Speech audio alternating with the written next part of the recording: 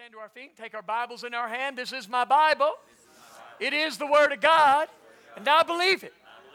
And I will not be conformed to the image of this world. I will be transformed by the renewing of my mind. Today, I'm taking another step toward God's plan, God's purpose, and God's destiny for my life. And I will never be the same in Jesus' name. If you believe that, shout amen. And we're continuing our series simply called Heart. Your heart. It truly is the defining factor of your life. The quality of your life, wherever you're at in life, in every facet of your life, flows out of the treasure that's in your heart. Now, that's the good news and the bad news. Amen? It could be bad news in that, bummer. But the good news is, if you don't like an area of your life, by the grace of God, through the power of His Word, all you got to do is change the treasure. Change the deposits. And you can bring forth a different life. A better life. A God-filled life. Amen? Jesus said it this way in Matthew 12:35. He said, a good person produces good things. A good person produces a good marriage. A good person produces good parenting. A good person produces good health. A good person produces good finances. A good person produces good things. A good person produces a good career. A good person produces a good life, right? From the treasury of a good heart. But an evil person produces evil things from the treasury of an evil heart. Now, listen, I want to clarify something.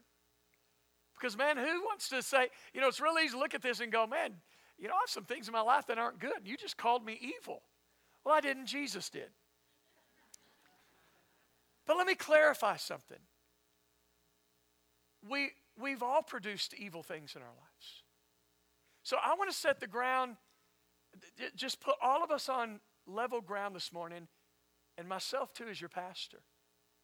Let's just settle it right here and right now. We're all messed up. Come on, talk to me. In some area of our life, we're working on something. Okay, if we got it all sewed together, then why do we need a Savior?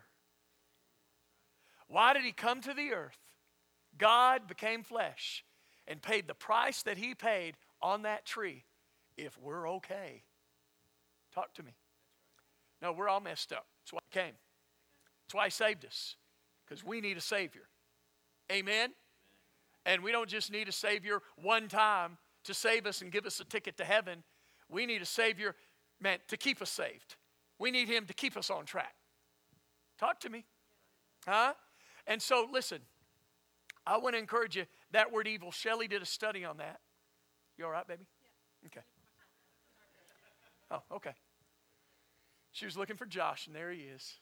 Hey, say hi to your mother. Tell her you're...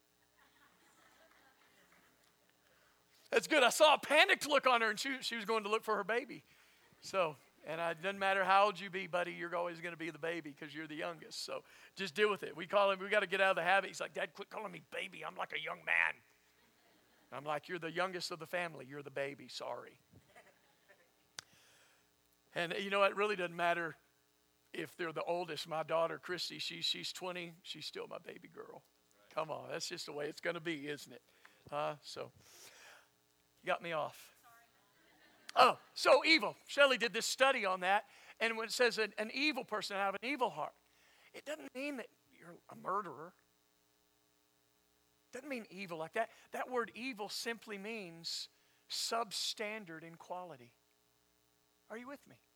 It means substandard in quality. In other words, because you don't have the knowledge, we perish for a lack of knowledge, Hosea 4:6. Because we don't have the knowledge or the skilled in what the Word says life should be in this area, well then as a result, we end up living far below God's standard. Does that make sense? And that doesn't mean God doesn't love you. It doesn't mean God's not mad at you. It just means, you know what? You can't bring forth what you haven't, freely you've received, freely give. You can't give what you haven't first received. Amen? And so we're all in this journey of growing and realizing, and we all can look back at our life and go, you know what? If I would have known then what I know now, my marriage would have been different, my finances would have been different, my parenting would have been different. We're all making that discovery. Can I get an amen? So listen, this is not meant to beat you up or to, berate you over your past or maybe some failures or some hurts or some wounds you're still recovering. You know what? This isn't to beat anyone up. We're all messed up. We're all recovering. And we're all in this journey together discovering the good things that God has for us. Amen? And so we're getting our hearts right. This is what this is all about. And we're in this together. So there's no place for judging. There's no place for, how long have you been coming to this church? Dude. No place for that. We're all in this thing together, and we're moving forward to what God has in store for us. So the quality of your heart, it is the determining factor of your life. And you know what? The good news is Jesus came to give us a new heart. In Luke 4:18, Shelley commonly refers to this as Jesus' mission statement. Jesus says, "The Spirit of the Lord is upon me because He has anointed me to preach the gospel to the poor. He has sent me to heal the brokenhearted." I love that. Right off the bat, He establishes the first thing, one of the first things Jesus came to do was to heal the brokenhearted. He came to make our hearts whole. Aren't you glad Jesus didn't come to just put a Band-Aid on the situation? Jesus didn't come just to slap a new coat of paint on the old us. No, Jesus came to do a whole new makeover job. Amen? And He demolished the old, and He gives us a brand new heart. And He heals our hearts, and He makes us whole from the inside out. To proclaim liberty to the captives, recovery of sight to the blind, to set at liberty those who are oppressed, to send forth as delivered those who are downtrodden, bruised, crushed, and broken down by calamity. And you know what? We've all been there at one time or another. And the good news is Jesus came to deliver us. Jesus came to restore our hearts. The whole reason the Son of God came to the earth was to heal our hearts. And you remember, our hearts were stolen in the Garden of Eden. The enemy stole our hearts. And as a result of that, our hearts became corrupt. In fact, the heart of humanity became so corrupt, God decided to do a makeover. It was called the flood. Remember, the heart and inclination of man's heart was evil continually. So God just started all over from scratch with Noah and his family. And then every prophecy, everything that took place from then on with Abraham, Isaac, and Jacob, and every prophecy was foretelling the coming of the Son of Man who would come to the earth and give us a brand new heart. And He would write His laws on our heart, because we already know laws on tablets couldn't get the job done. In fact, the whole reason the law on tablets came was to show us how we don't have what it takes to measure up. Amen? And so Jesus came to the earth and He said, you know what? I'm going to remedy that. I'm going to take outward commandments on stone, and I'm going to write it on hearts of flesh. And I'm going to change them from the inside out, so now they instinctively bring forth my life that I've given them. Amen? And so that's what this series is all about. Now, I mentioned a couple of weeks ago that every year I go to the doctor. I see my doctor, Galen Foley. She attends our church, and she gives me a complete lab workup, and I do that just to make sure there aren't any problems. This year I added a test just to make sure all the levels were where they were supposed to be, and they are. But I wanted to make sure I'm healthy and keep the cholesterol in check and triglycerides in check and all that. But you know what? It's easy to do. Stick your arm out and they poke that needle in that vein. You know, it's easy to do a physical workout, but sometimes it can be a little tougher because we hide who we really are on this inside, but sometimes it can be difficult to really examine and test what's going on the inside. Talk to me, somebody. You know, you can't just stick a needle in it and run lab work. And you know what? We've learned at church to hide really well. How you doing, brother? I'm blessed and highly favored. Blessed coming in and blessed going out. Man, I'm so blessed. Dude, I just saw in the paper, you filed for bankruptcy. You ain't blessed, you stressed. How you doing, brother? Blessed. I'm blessed. Everything's fine. Dude, you are on your third marriage. Everything is not fine. Got quiet this morning. Is someone on their third marriage? No. Listen, and let me say something about that. That's okay. It's okay in that you're not going to be judged, ridiculed, or criticized. We don't care about your past, but we do care about your future. Amen? And so there's no shame, guilt, or condemnation even if you are on your third marriage. But here's where the concern comes. Here's what's not okay. Is for you to not recognize that pattern. Because the only common denominator is you. Amen? So what is it in you that keeps causing that to fail? Well, Pastor, it's not me. It's all those wild, wicked women. Okay, let's talk about that. What is it in you that makes you settle for wild, wicked women instead of the gorgeous, godly gal? You need to exchange the WWW for the GGG. Amen? Get the godly, gorgeous gal, and you can be through with wild, wicked women forever. So what is it in your heart?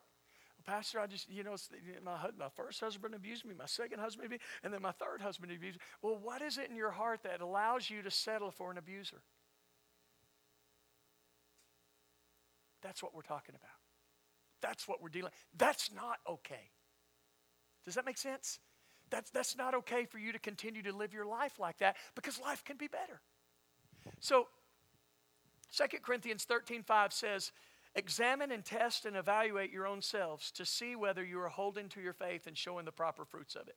So we're going to go through this examination. We're going to test. We're going to evaluate our lives and see where we're at. Now, this is not a sexy message.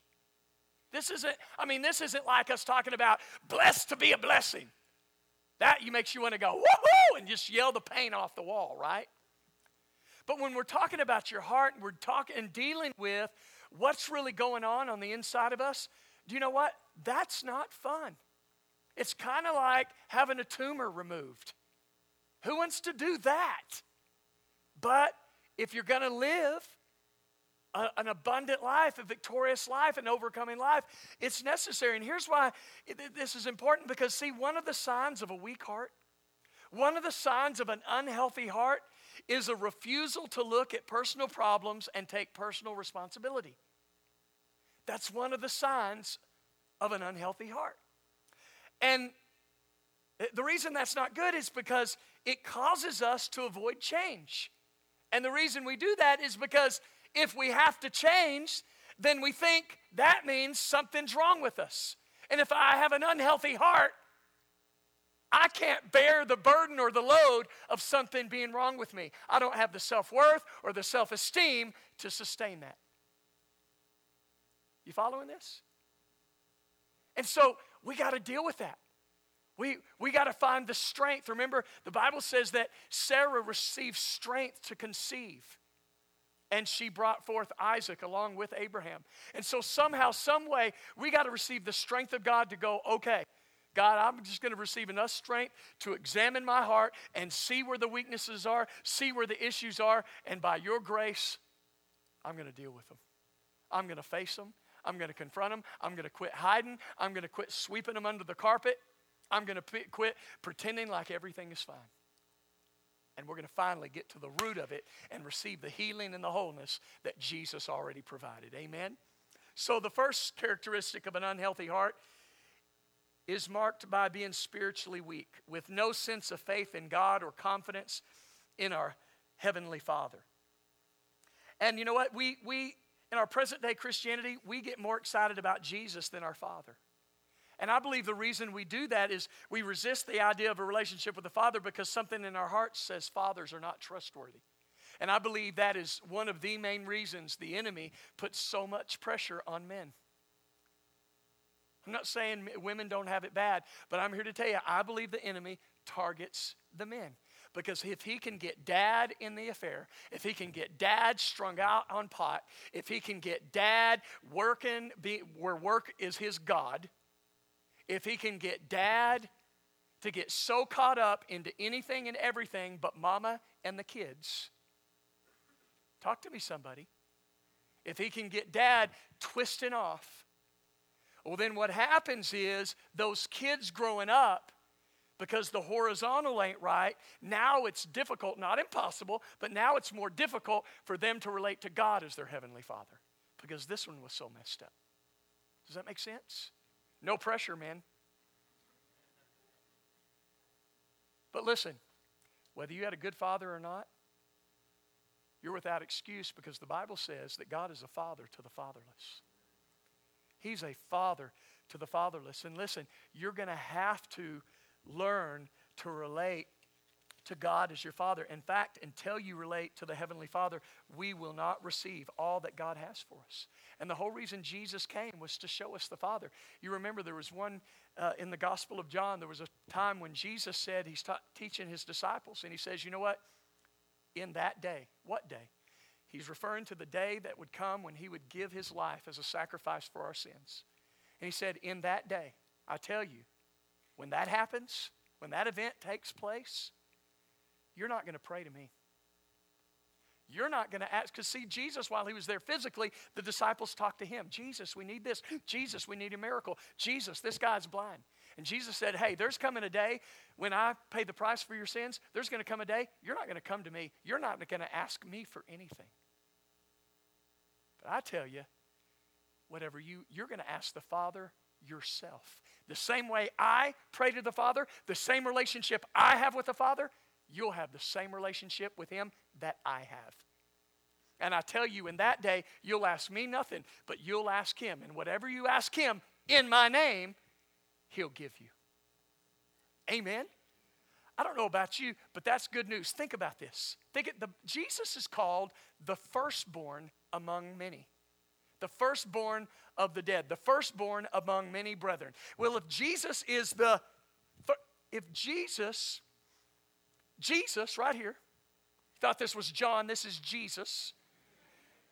If Jesus is the firstborn, then that means there's a second and a fifth, sixth, up to millions. How many Christians are there? So who knows? Roger can be the 556,000th born. Who knows? But somewhere we're in this line. Jesus is the firstborn among the brethren. And then whoever got born again after that and made Jesus Lord would be here. And it goes on. And the line would go around the world multiple times. All the believers that have lived, past, present, and future, would be in this same line. And so we have the same relationship, the same equality in our relationship with the Father that the very Son of God has. That is powerful. That is powerful. Now, listen, I didn't say we're equal to him. He is divinity. We're not divine. Jesus is God. He's divinity. So I'm not saying that we hold the place of divinity, but when it comes to relating to the Father, we have the same access, we have the same rights, and we have the same privilege. God the Father, Jesus doesn't have his ear any more than you do. I'm going to say that again. When it comes to prayer, and the Bible, thank you, John. The Bible says Jesus, in Hebrews, Jesus is always making intercession for the saints. You think God hears him when he prays? I said, do you think God hears him when he prays? You think God hears you when you pray? Good. The answer is just as strong, and it should be. Because you know what? You have the same access. And listen, this is why this is important. So many people, when they have a need, and listen, I love praying for people. I appreciate you praying for me and praying for our family. We have the prayer wall back there. But let me tell you something. No one cares more about your stuff than you do. And so many times I wonder when we have a need, I even wonder before we ever go to someone and say, hey, brother, hey, sister, will you pray for me? How long have you prayed about it? We're so quick to call TBN. We're so quick to call the prayer line on the radio station. Don't get me wrong. I'm thankful for those things. But you know what? Man, my mama needs something. My babies are going through something. You know what? I appreciate you praying, but I'm getting a hold of God on behalf of my family. Because no one cares about my family more than I do. Amen? And so listen, you need to know you have that boldness. You have that access. You have that right. You have as much right to the Father as the very Son of God had. Okay? So that's a characteristic of an unhealthy heart, is that weak image. Okay, the second is someone who's hungry for attention, approval, and someone to value and validate. Now listen, I'm not talking about kids. You know, Daddy, watch me. Mama, did you see how fast I ran? Okay, I'm not talking about the healthy validation that we give our kids, all right? This is really applying to adults. I'm talking about people who, you know, they search for ways to show off accomplishments. And listen, I'm not talking about someone being proud. Hey, Pastor, I finally got the degree. Hey, I finally graduated. That's a good thing. You need to be proud of that. I'm not talking about that. What I'm talking about is using that accomplishment to hide behind. Using that accomplishment to define you. Okay? Using your success as something to hide behind, as something that defines you instead of an event. Because here's what happens. If you use a successful event to define you, then what happens if you ever experience failure? If success defines you, then what does failure do? Failure defines you. And then because you're a failure, man, it's harder to get back into the race. But if success is just something I bring out of my heart, okay, the economy changed, you know, something turned for the worse. I didn't foresee something. Things changed. I'm experiencing failure. Well, that's all it is. Just like I experienced success, now I'm experiencing this event called failure, but it doesn't define me or lessen my self-worth. It's just an event. And because I've experienced the event of success, I can change this, turn this around, and experience it again. Does that make sense? But it doesn't limit me. It doesn't contain me. It doesn't define me. Okay? So, an unhealthy heart fears failure and uses success as validation. And then when failure comes, they have a hard time getting back in the race. Number 3, this one's big. This one's big. Happens in marriages and churches. Ready? Afraid of commitment. Feels the drive to run from long-term relationships, whether that be a spouse, a church, or a job. They go from relationship to relationship to relationship, church to church to church to church, job to job to job to job. Why? Because right when people get to know you, you're out. Done. Why? They may get to know you. Maybe you fear rejection. Maybe people do get to know you and you do experience rejection. Maybe there's some reality in that. Maybe you don't want to confront the deals. Why do people reject me? Okay, maybe you don't want to confront that. I don't know. But this person runs from long-term relationships. Okay? Some people become nervous and leave because people become too close, so they begin to look for an escape. You know how this works? Here's how this works in relationships, in churches, and jobs. Okay? You remember how many of us old folks, and I'm raising my hand, how many remember S&H green stamps? Oh, yeah, good. I'm in good company. Yeah. In fact, I remember my mom, using S&H green stamps right here in this building when it was M-System grocery store. Okay? And the way it would work is when you would buy so many groceries, however much money you bought, you'd get a percentage of that in return with S&H green stamps, and you would put them in the book. And when the book was full, then you can get all sorts of goodies. You could get like a new pancake griddle. Glory to God. You could get that new waffle iron or whatever, you know, but you got something good because, man, you were diligent and I don't need any money. I got a full S&H green stamp. I want this right here. I got the full book full of S&H green stamps. And what happens when you go to relationships, you come into a relationship, you come into a job, you come into church, man, worship's good. And you just can't say enough good about the church. Man, it's good. And man, that word was just for me. How did the pastor know I needed to hear that? But then all of a sudden you begin to switch. You begin to change your tone. Man, something must be up with the pastor, man. I'm just not getting it. I'm not getting fed. And man, the music, man, I used to like the music's loud. You know what happens? You begin to chalk up all the negative things. Maybe the usher didn't greet you. Maybe he didn't see you, and you begin to fill your S&H green stamp book. Seriously, it works. And what happens? You begin to fill it up with all the negative things. And you begin to put stamp after stamp after stamp. Works in marriage. Works in relationships, works on jobs, works in churches. And then what happens, man, when your book is full, now you got all the justification and rationalization you need to leave. And you're right. You got the full S&H green stamp book to prove it. And no one can tell you anything. Huh? And you can't receive anything. You can't receive change. You can't receive correction. What? Got my full S&H green stamp book. Huh? And you won't hear and you won't allow any input, any wisdom. That's why the Bible says that wisdom that's from heaven is full of peace and it's willing to yield. The fact that you're not willing to yield means that your heart is hard. Is this all right? Number 4. What's the quick fix? Cannot delay gratification, needs satisfaction now. I don't want to be faithful to church. I just want to go to the special service and get a miracle. Today I'm taking another step. I don't want to take another step. Change the way I eat. When is that next Benny Hinn meeting? Blow on me, make me fall down, make the cholesterol right. Can you do that? Do you pray for that? Huh? Change my diet? I don't want to change my diet. I ain't giving up tortillas or Friolis. Not doing it. Get thee behind me, Satan. I ain't doing it. Huh? Just pray.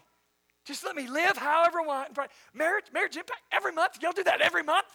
What? Every month? Why do you do that every month? Why can't you just do a series and it's done? Speak to every month? What? I told her I loved her. If it changed, I'll let her know. Date night. What do you date night? I'm busy on Fridays. She knows I'm busy. Huh? No, so you got to take those steps. You got to see, we want the quick fix. Get married? I don't want to get married. Let's just live together.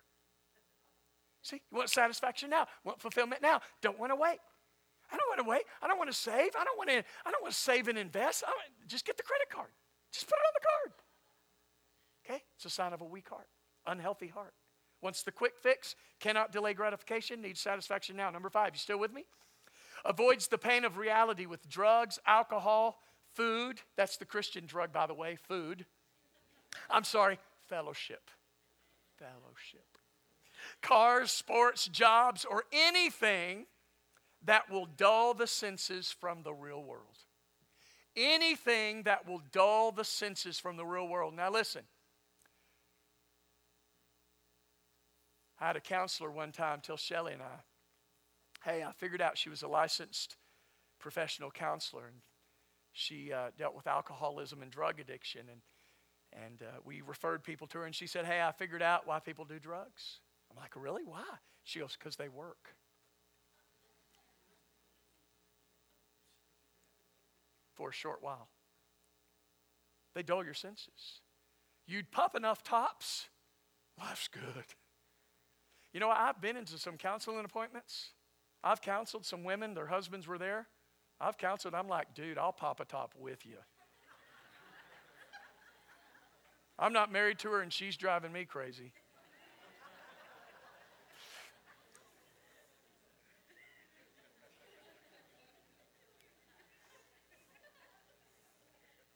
I'm like, woman, you need to be glad that's all he does.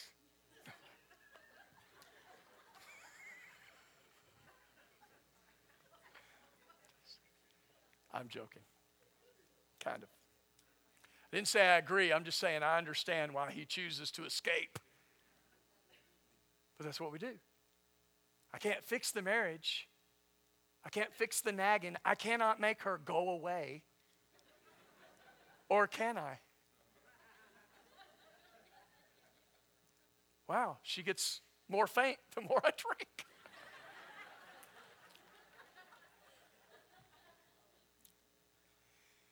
We're laughing. Hopefully a spoonful of sugar helps the medicine go down. But in all seriousness, that's exactly what we do. And we do that to cover up the pain of a failed marriage, loss of a job, not being where we hoped life would be. And we drink it away.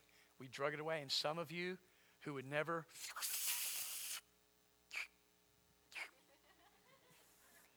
you would never think about that.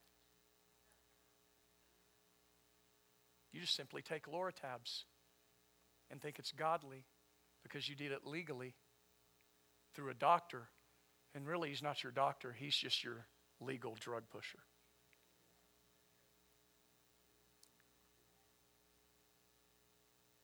Same thing. You're escaping. Same thing. You got an unhealthy heart.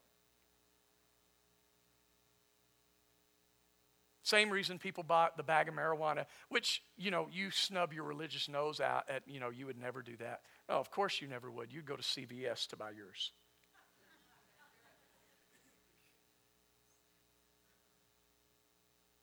No different.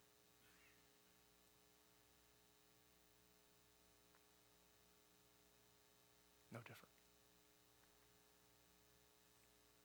One's legal, but it doesn't make it right.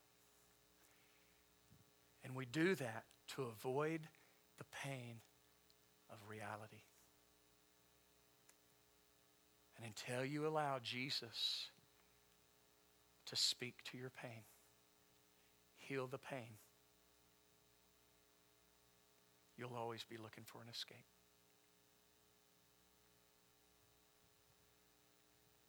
Number 6. Cannot face the pain of truth, so hides behind pride, ego, and image. How you doing? Blessed, highly favored. We hide. It's where we get to keep up with the Joneses. I don't have any furniture in the house. They took it out. But you know what? When you look on the outside of the house, you'll never know. Right? I got to keep up pretenses. Keep driving the car. Park it at a different place, and so they can't see it to tow it off. Why? Got to keep up the image. Okay? Can't face the pain of truth, so we hide behind pride, ego, and image. 7, this one's very common, uses anger and hostility to cover weakness and frustration. The mantra of these people are, if I just yell louder, I can win the argument. If I yell louder, the louder I yell, that means I'm right. Because I'm louder than you. So I'm right. No, you're a very insecure child.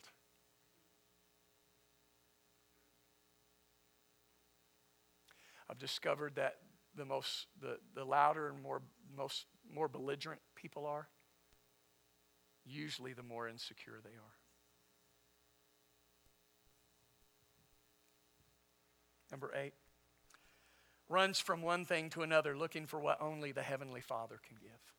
So you run from this, run from that. That can be a hobby, it can be a sport, which aren't bad in and of themselves, but you run to them as a substitute to try to fill emptiness in your life. Number 9, you still with me? Fears failure, uses success as validation and to prove self-worth. We talked about this in number 2, in being hungry for attention, approval, and someone to value and validate. So they fear failure, and so they use success as validation and to prove self-worth. And then lastly, number 10, questions and doubts that those who love him are sincere or committed to the long term. Committed for the long term. Questions and doubts that those who love him are sincere or committed for the long term. You know what? I have a weakness. Actually, I have a strength. They say that one of the definitions of a weakness is a strength pushed to an extreme. And I have what I believe is a strength, but it probably is pushed to an extreme. It probably comes along with the territory of being a pastor. And that is, I love and trust people with all my heart. And I do that pretty much from the get-go until you prove that you're untrustworthy. And to me, that's always easier to live that way. And you know what? The downside is you get hurt, you get disappointed, and you get used. But at the end of the day, that's always been easier for me to recover than to be, what did you really mean by that? You know, I don't have time to read through the lines or whatever. I just take you from face value until you prove I can't do that. You know, and it's that the weak side of that has cost me some hurt, some disappointment, some people taking advantage of me. But you know what? One of the definitions of an unhealthy heart is it's people who question, and because I don't want to be the other extreme. The other extreme are people who question and doubt that those who love him and are sincere are committed for the long term. And you see people, you know, it's like you're guilty until you prove you're innocent. It's like women who have been in so many abusive relationships. Every man is an abuser until you prove you're not. You know, and then if you just get a little heated and go, hey, and you kind of raised your voice, you didn't yell, you just kind of raised your voice. See, you're just like the others. Dude, are you serious? You know, and we're laughing, but that's serious, and it flows out of that. Every person is judged through this filter, this wound of being hurt and being disappointed. It's that S&H Green Stamp book. I've been hurt and trampled so many times that everyone's kind of marked. And then if they prove, you know, they didn't screw me this time, then I'll pull a stamp off the book. What a sad way to live. What a limiting way to live. And you know what? I just refuse to live that way. I just choose to go, oh well, you know, disappointing. Jesus, heal me, help me, and move on. And the next person I'm not meet. Otherwise, you know what you do? You make every next person you meet pay for what someone else did.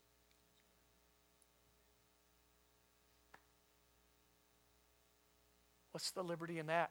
What's the fairness in that? Are you with me? And so, you examine your heart, these 10 things, where are you? And I'm sure there are 1 or 2 or 3 things that you went, ooh. High cholesterol right there. Ooh, high triglyceride right there. And you know what? We're all in this thing together, amen? And so what I'm asking you to do is, man, examine those things. And, you know, over the next few weeks, why don't you just believe God? And let's start walking on this journey of recovery and believing God, because it's a process. You know, and there's times in praise and worship, something can shift and change, and God supernaturally does something in your heart. Shelly and I, you know what? I went to a counselor.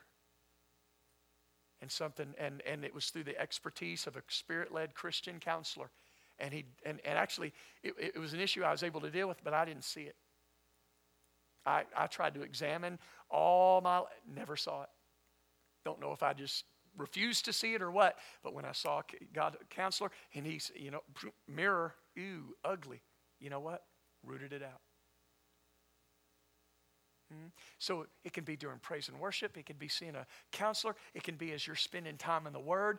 The Word of God, some scriptures leaps off the page, and God begins to deal with you. But whatever it is, listen, let me encourage you. Allow the Spirit of God to make your heart whole. Will you do that? Amen. Next week, we're going to talk about the characteristics of a healthy heart, and I believe that I encourage you. Did you learn something? Well, listen, before we end and close.